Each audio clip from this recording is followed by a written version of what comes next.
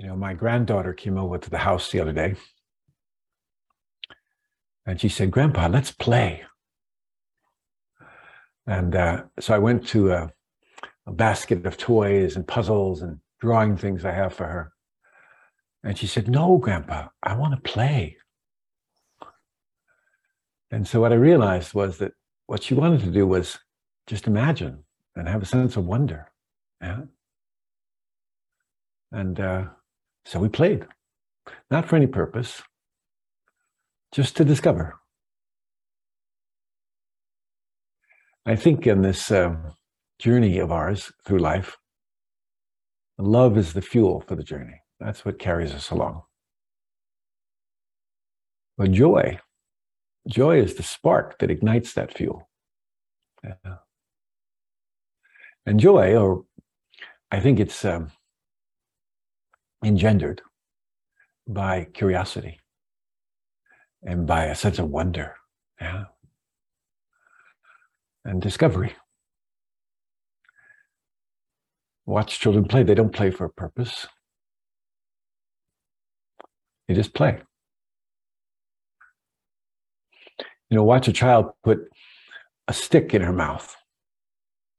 She doesn't do it because she's hungry. She does it because she wants to discover. You know that our lips have over 1 million neuroreceptors? That's why we like to kiss so much. 1 million neuroreceptors, 100 times more sensitive than your fingertips. So when children put a stick in their mouth, they do it to discover, to know it directly, to know it intimately.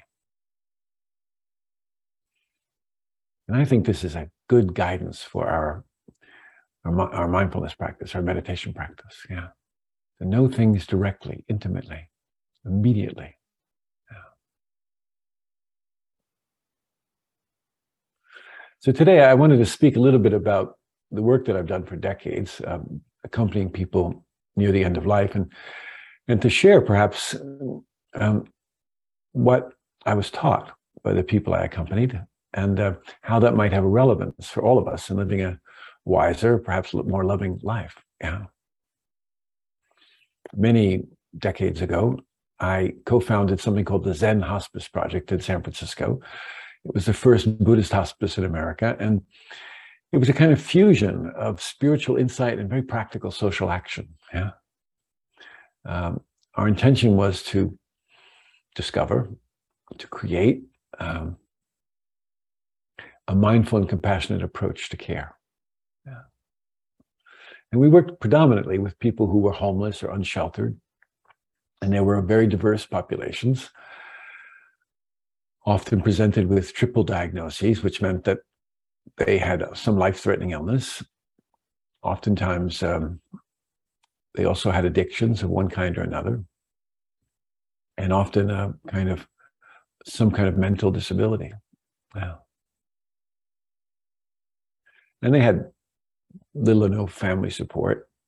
They had no money, only meager government allotments. And so our work was to give them a home and to provide palliative care and calm and I hope fearless presence. Yeah.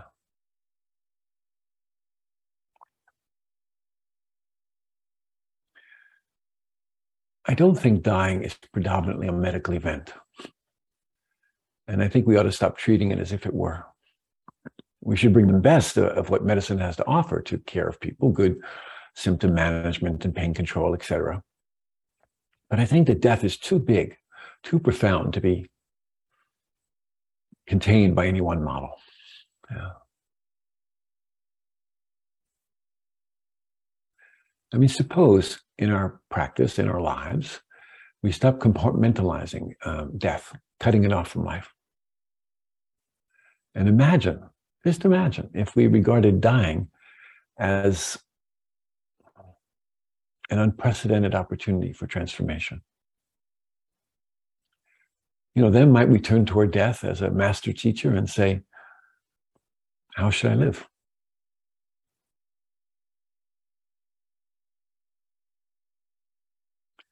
In my experience, I think that being with death can open us to the deepest dimensions of our humanity. And when we regard caring for people who are dying as just making the best of a bad situation, I think we rob death of its holy significance. And as a result, many people are dying with a great deal of stress and fear. And I think we can do something about that. But it's not my object here today to talk to you about how to take care of people who are dying. It's more to share with you what they taught.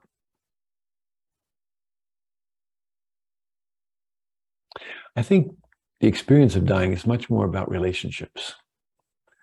Our relationship with ourselves, with those we love, with whatever image of ultimate kindness we hold to be true in this life.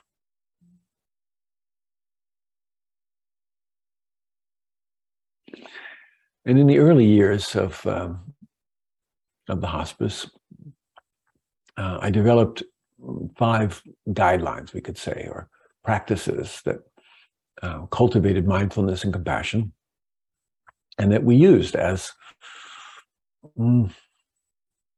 our compass for taking care of people. And I think of them as mutually supportive principles that are permeated with love, actually. And as it turns out, they also have a relevance to each of us in living a life of integrity. They're kind of 5 bottomless precepts that we keep living into and keep discovering. Yeah. They have no value as theories or bulleted points. They are only realized through action. Yeah. And the 5 are, just to name them, don't wait. That's the first one. Don't wait. And the second, welcome everything. Push away nothing. And the third, bring your whole self to the experience. And the fourth, find a place of rest in the middle of things. And the fifth, cultivate don't know mind. I thought since we were a Zen hospice, we should put something Zen in those 5 principles. But due to our time constraints today, I don't want to speak about all of them. I want to just focus our attention on the first one. Don't wait. Don't wait. Yeah. Because I want to leave time for us to have more interaction and to do a little exercise to help us discover more. So waiting is full of expectation. Waiting for the next moment to arrive, we miss this one. Waiting for the moment of our dying, we miss all the moments in between. Last night, I was with a family.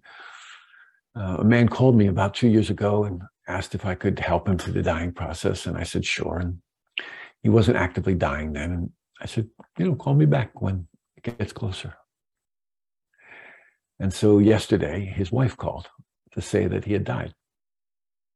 And she just wanted to let me know. And I said, well, could I be of some support to you? And so she said, oh, please. And so I came over to the house to talk to her and her 2 teenage children. I never met the man. We only talked on the phone once or twice, but I'm very loyal to people that I make a commitment to. And they said, it went so much faster than we imagined. Yeah. Our expectations are just that. I was caring for a man in our hospice one time and washing his back, yeah? And as I washed his back, he leaned over his shoulder to me and he said, I never thought it would be like this. And I said, what? And he said, dying. And I said, well, what did you think it would be like? And he said, I never thought about it. And in that moment, that realization was a greater source of suffering for him than his terminal lung cancer. He'd been caught by surprise. He didn't reflect on his mortality ever. Don't wait. I mean, that's the elephant in the room, right? The truth we all know, that we agree not to talk about, that we keep at arm's length, that we project our worst fears onto, that we joke about, that we use euphemisms to describe. We don't die, we expire like credit cards. We can run, but we cannot hide. There's an old Babylonian myth, maybe you've heard it before, of a merchant who sends his servant to the market. And while the servant's at the market, he bumps into a woman, and he turns to look at her, and he realizes that she is death, and he's terrified. And so he leaves the market, he runs home to the home of his other merchant, and he says, I bumped into this woman, I know that she was death, and she made this threatening glance at me. And so would you please lend me your horse so I can ride away from Baghdad to Samarra, where death will not find me? And so the merchant, of course, agrees, and the man rides off in a fury to Samarra. And the merchant, who's a little braver, he goes to the market, and there he encounters death. And he confronts her and says, why did you frighten my servant today? Why did you make that threatening glance? And Death said, oh, that wasn't a threatening glance. It was a look of astonishment. I was surprised to see him here in Baghdad when I knew tonight I had an appointment with him in Samarra. We can run, but we cannot hide.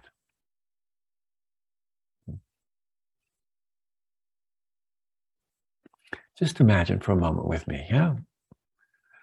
Imagine that,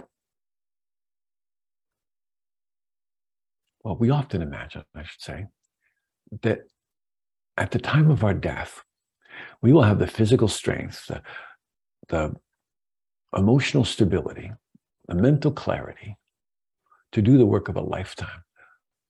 This is an absurd gamble. No matter what we think about our mindfulness practice, it's an absurd gamble. The time for the conversation is now. Time to prepare is now. I've dedicated most of my adult life to taking care of or accompanying people at the end of their lives. I changed lots of diapers on park benches behind City Hall in San Francisco.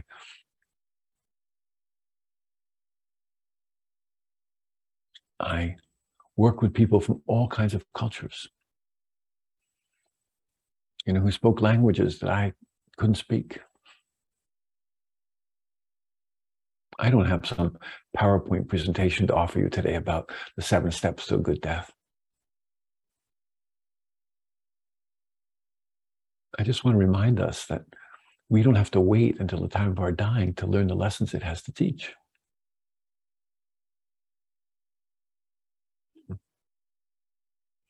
People I worked with were alcoholics sometimes, and prostitutes, or unsheltered folks who lived in horrible conditions. And they'd lost all trust in humanity. Some of them had a deep faith that carried them through the process, and others, they'd sworn off religion years ago. There was a man, Nguyen, he was a Vietnamese man, and he was really frightened of ghosts. Yeah. And living in this hospice where so many people had died, he was sure that he saw ghosts. And his roommate, African-American man, whose name was Isaiah, he was very comforted by what he called nightly visits from his dead mother. They were quite a pair, these two. Well, there was a man that I met. He was a hemophiliac. And he contracted the HIV virus through a blood transfusion. But the year before, several months before anyway, he had hung up the phone on his gay son when his gay son told him that he was HIV positive. But when I met him, they were in twin beds in the same room, being cared for by Agnes, the son's mother, and the father's wife, both dying of AIDS. Yeah.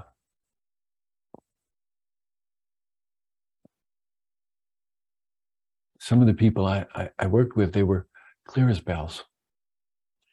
And others had severe dementia. And like Alex, I remember Alex, he crawled out onto his fire escape one night and froze to death, just out of confusion.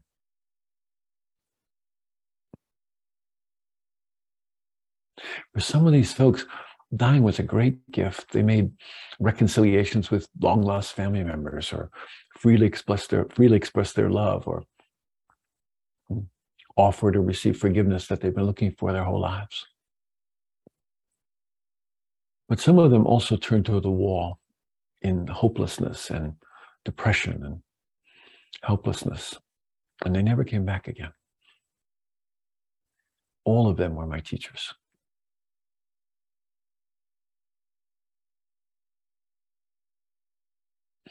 You know, the habits of our life, the ones we have today, they have a very strong momentum to them. And they propel us right into the moment of our dying. So the question we reasonably want to ask is, what habits do we want to create?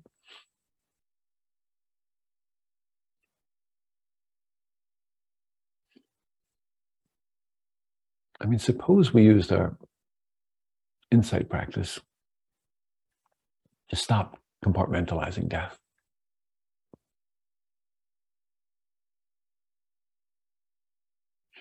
You know, without a reminder of death, we tend to take this life for granted, getting caught up in endless pursuits of self-gratification.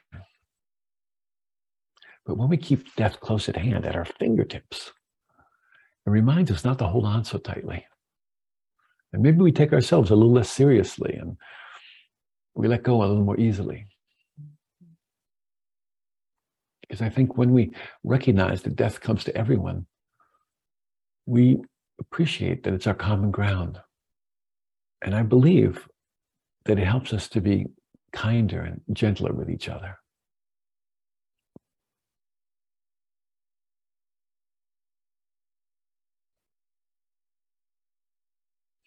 Dying is, like our practice, intimate.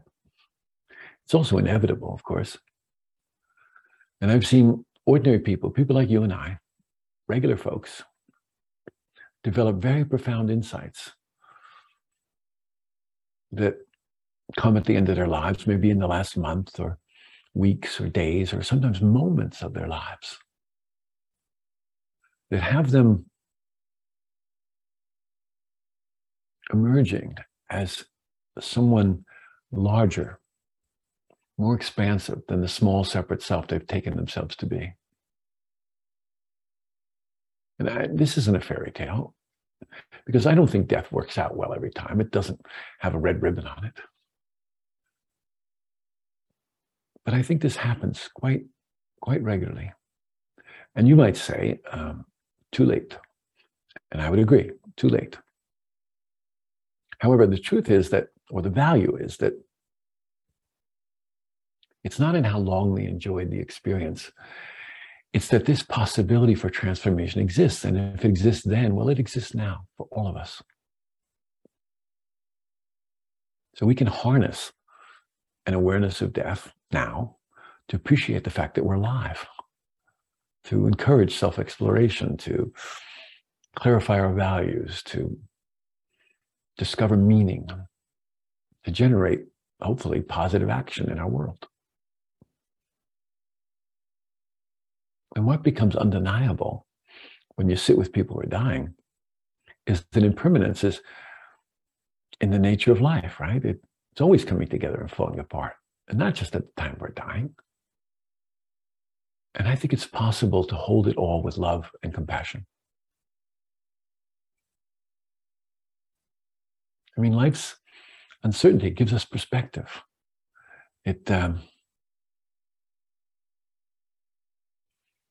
When we know how precarious this life actually is, then we come to appreciate how precious it is. And then we don't want to waste a moment of it. We want to tell the people we love that we love them. We want to enter our lives fully and use it in a responsible way. So I think don't wait is a pathway to fulfillment and an antidote to regret.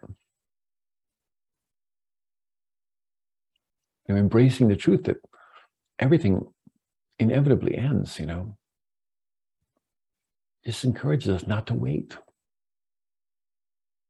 I mean, that vase that your mother gave you, that treasured vase that she's had her whole life, that you put on a shelf, that you love, it will inevitably fall off the shelf one day. Your roof's going to leak. Your car is going to break down. The people we love are going to die. So instead of pinning our hopes on a better future, we focus on the present and being grateful for what we have right in front of us. So I have a question for all of you. How many of you think that death will come later? Just raise your physical hand. How many of you think death will come later? Huh? That's it. Just look around. Scan the screen. Huh? Yeah. Most of us have that idea. And later, it gives us this comfortable illusion of a safe distance, actually. But, we know from our practice, constant change is not later. It's right here now. And impermanence is the essential truth woven into the very fabric of existence. It's inescapable, perfectly natural, and our most constant companion. I mean, where's this morning's breakfast? Where's last night's lovemaking? Yeah. Maybe one of you could tell me, where has my blonde hair gone?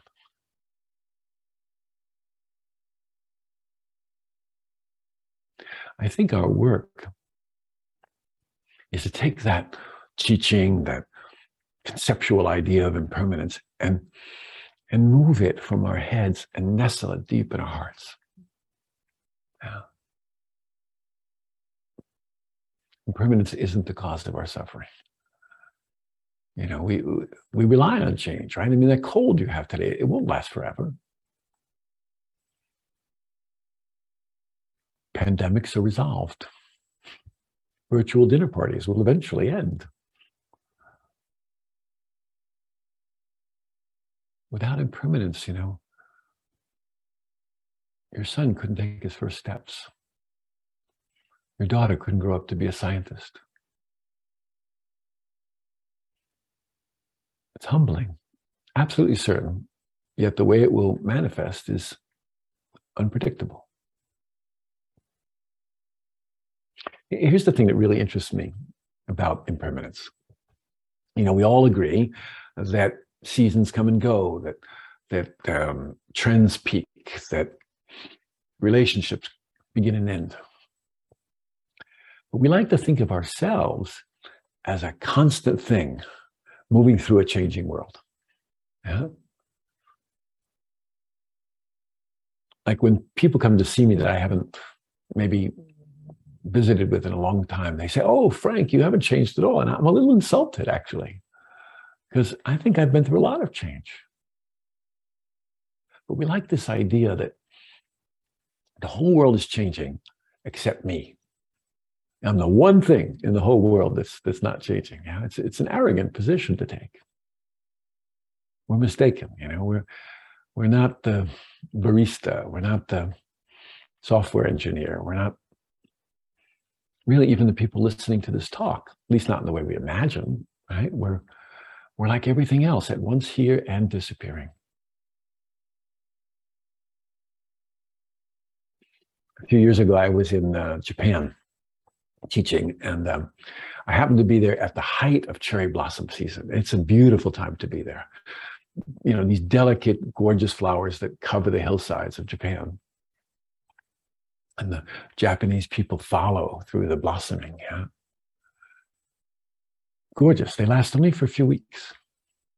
Well, there's this cabin that I stay at when I'm teaching in the northwestern part of the United States. And there are these flowers, these little tiny blue flax flowers that cover the ground outside the cabin. And they last for a single day, just one day.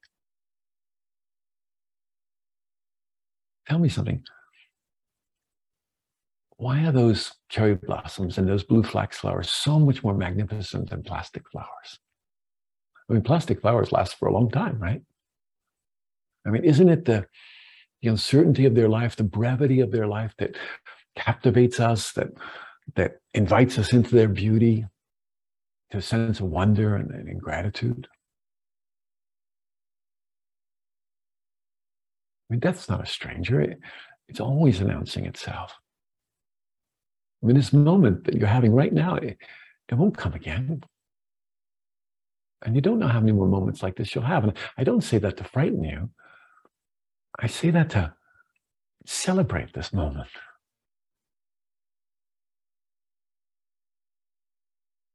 We have this one opportunity to fall in love with existence. Just to fall in love with it. To be present for its beauty and its horror.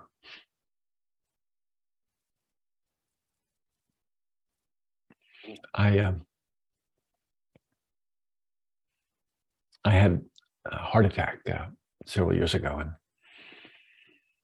it was a big deal, major surgery and triple bypasses, and they cut open my chest in the center and peeled it back like a crab, and they literally took my heart out of my body for a while. I mean, I was heartless, completely heartless for a little while, yeah, till they repaired it, all the vessels and arteries.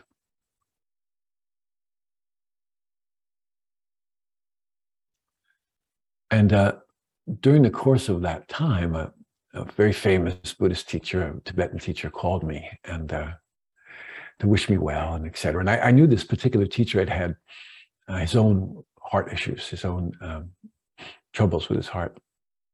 And so I thought, oh, he's going to help me with this. He's going to know, right? He's going to give me some esoteric practice or some wonderful mantra that I can repeat that will stabilize me. And so I asked him, how did you deal with it all? The drama and the pain and the beauty, actually, of this experience.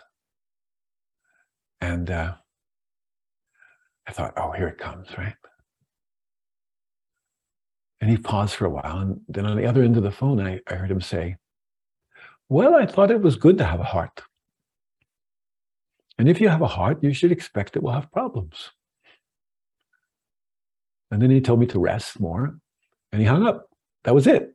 No esoteric practice, no great bright mantra. If you have a heart, you should expect it will have problems. Rest more. And I thought, he's right. It's true. If we have a human life, we should expect it will have problems. I mean, who told us otherwise? This is our shared human condition, isn't it?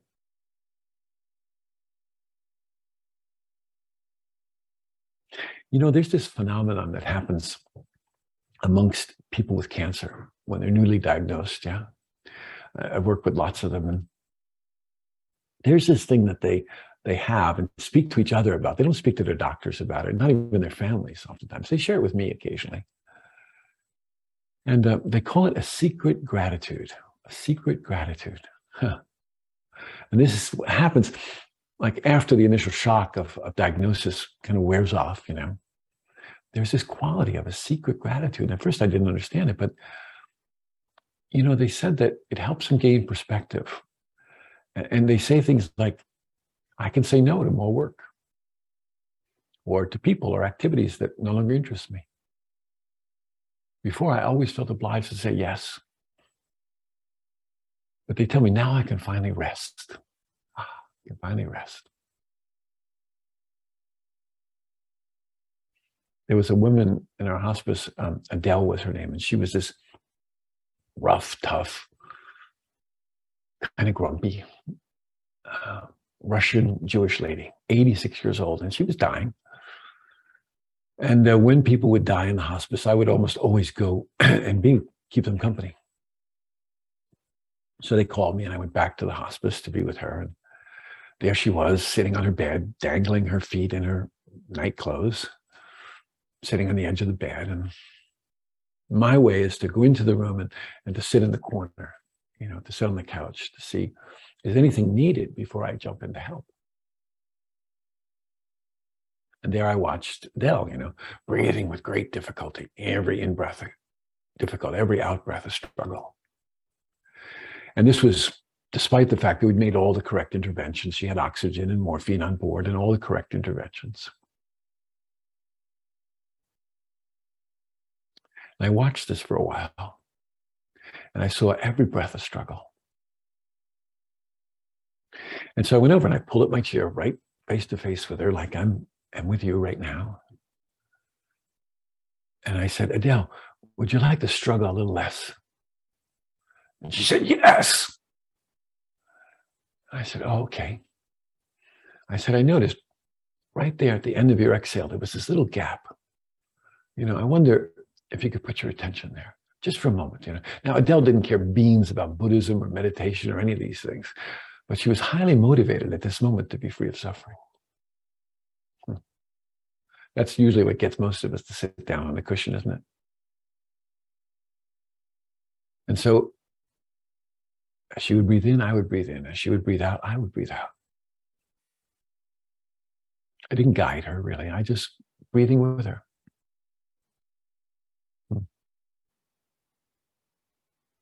And then I watched over time her find that gap, that pause in the middle, at the end of the last exhale before the new inhale arrives. I could see her finding it, discovering it. And as she did, this fear that had characterized her face just kind of drained away, actually. And she came to a place of rest, find a place of rest in the middle of things, yeah. Adele didn't want any nonsense. She didn't want to talk about tunnels of light or bardos or any of these things. She just wanted real relationship. And she wanted to be free of struggle. And after this little exchange, she said, Frank, I'm going to just put my head back down on the pillow and rest. I said, great idea, Adele, go ahead. And so she did. And a little while later, she died very peacefully. Yeah. Do we need to die before we can rest in peace?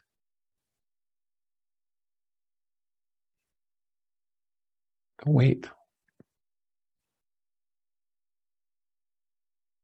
I think that when we embrace impermanence, a certain grace enters our lives.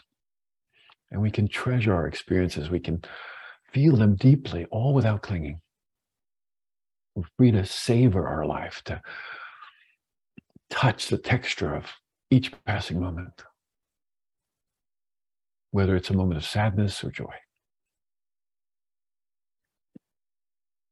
We come to appreciate and become more resilient, When I had my heart attacks, I studied the writing of other people who had had heart attacks. And one of them was the great psychologist, Abraham Maslow. And Abe, he said something like, death and its ever-present possibility makes love, passionate love, so much more possible.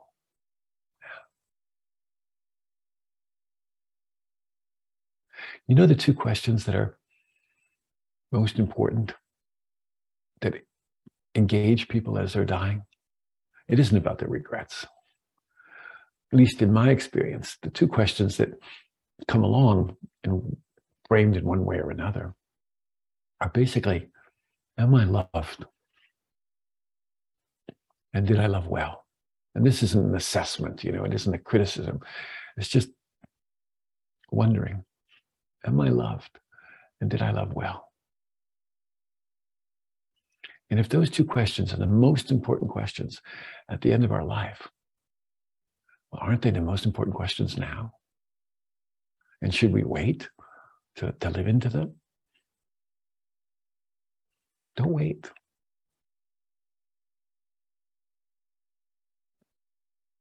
And to be human, right?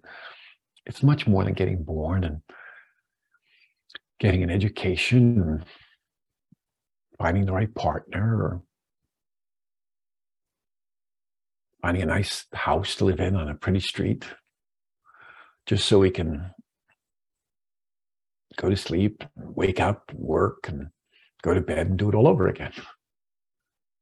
I think it's an invitation to feel everything, to come into direct and immediate contact with this strange and beautiful and horrible and sometimes perfectly ordinary thing that we call life.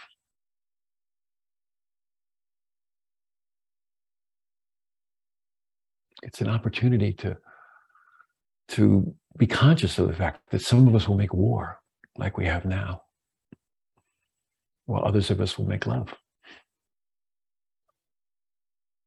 It's to recognize the truth that there are babies like my granddaughter who are born into a loving family whose mother kisses a bright future into her cheeks every day.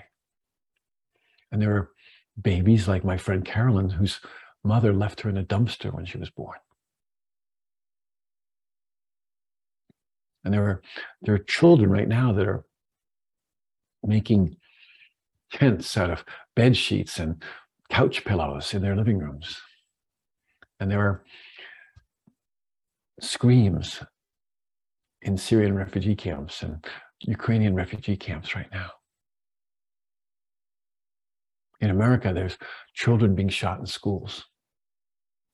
And there are other children who are speaking truth to power.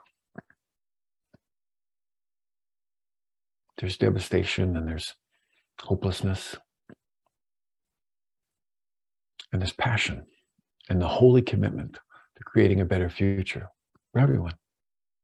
There's me speaking and there's you listening and the separation that seems to exist between us. And then there's a unity that we feel almost immediately when we're reminded that there's love.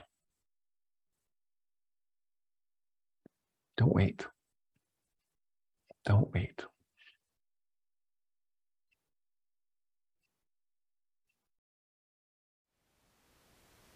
Thank you for listening. To learn how you can support the teachers and Dharma Seed, please visit dharmaseed.org/donate.